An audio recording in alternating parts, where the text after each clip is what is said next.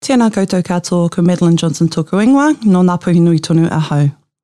I am the coordinator of Tūpuna Reo Whitianga, and this is my article for Coromind, Raising Bilingual Children. What value is there in learning your indigenous language when the majority of the world speaks English?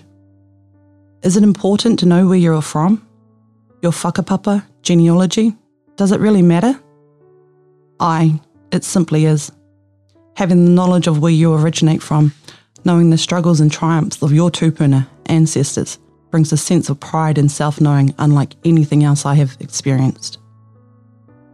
As a Māori girl growing up in mainstream education, there were struggles that the majority of Māori understand.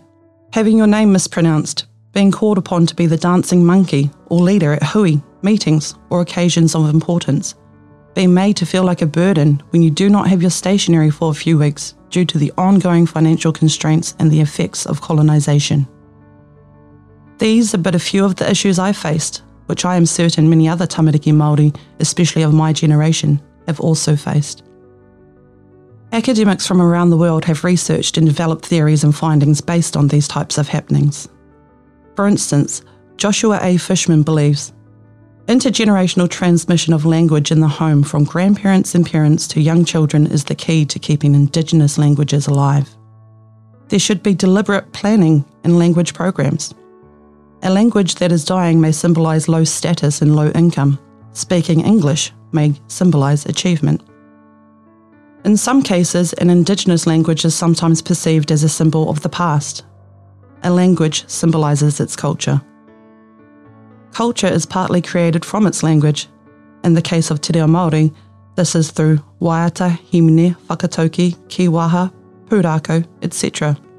So what can we do to improve this situation?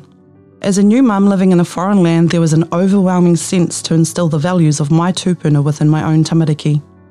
The karanga call was heard loud and clear within me. So I set upon returning to my homeland of Aotearoa to achieve this goal.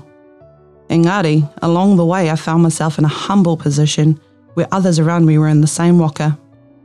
As a whānau no ngā hau e whā, from the four winds, we were brave in our stance to create a safe space for our tamariki and ourselves to reconnect to our native tongue, and what came of that is truly a dream come true. Tūpuna Reo Whitianga is a bilingual playgroup that humbly started at the Crossroads Church in 2018. Through the powers of social media, Bess Kingi and I became friends with a common goal. Language revitalisation for our local mama me ona pepe, mums and bubs. In 2019, we moved to Mercury Bay Area School where we had the tautoko of kaiako, teachers and a wider reach for whānau within our community. Tūpuna Reo Whitianga now resides at the schoolhouse right beside Mercury Bay Area School and opposite the social services. We as a whānau have spent an entire year renovating and creating a magical space for our local whānau and tamariki to meet and learn our reo alongside each other. Through this venture, we have been fortunate enough to find the true value of education within ourselves. Two of us have undertaken Te Poutuarunga Rangakura Kai Whakaako, bilingual primary teaching degree through Te Wānanga o Raukawa. Other whānau have been and gone and continue to educate themselves in Te Reo Māori me ona tikanga. Our past pepe have a deeper understanding of who they are and where they stand in this world.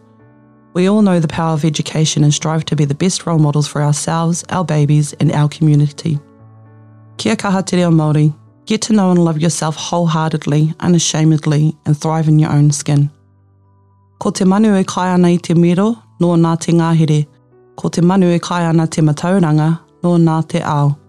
The bird that consumes the middleberry owns the forest. The bird that consumes knowledge owns the world. Tēnā koutou katoa.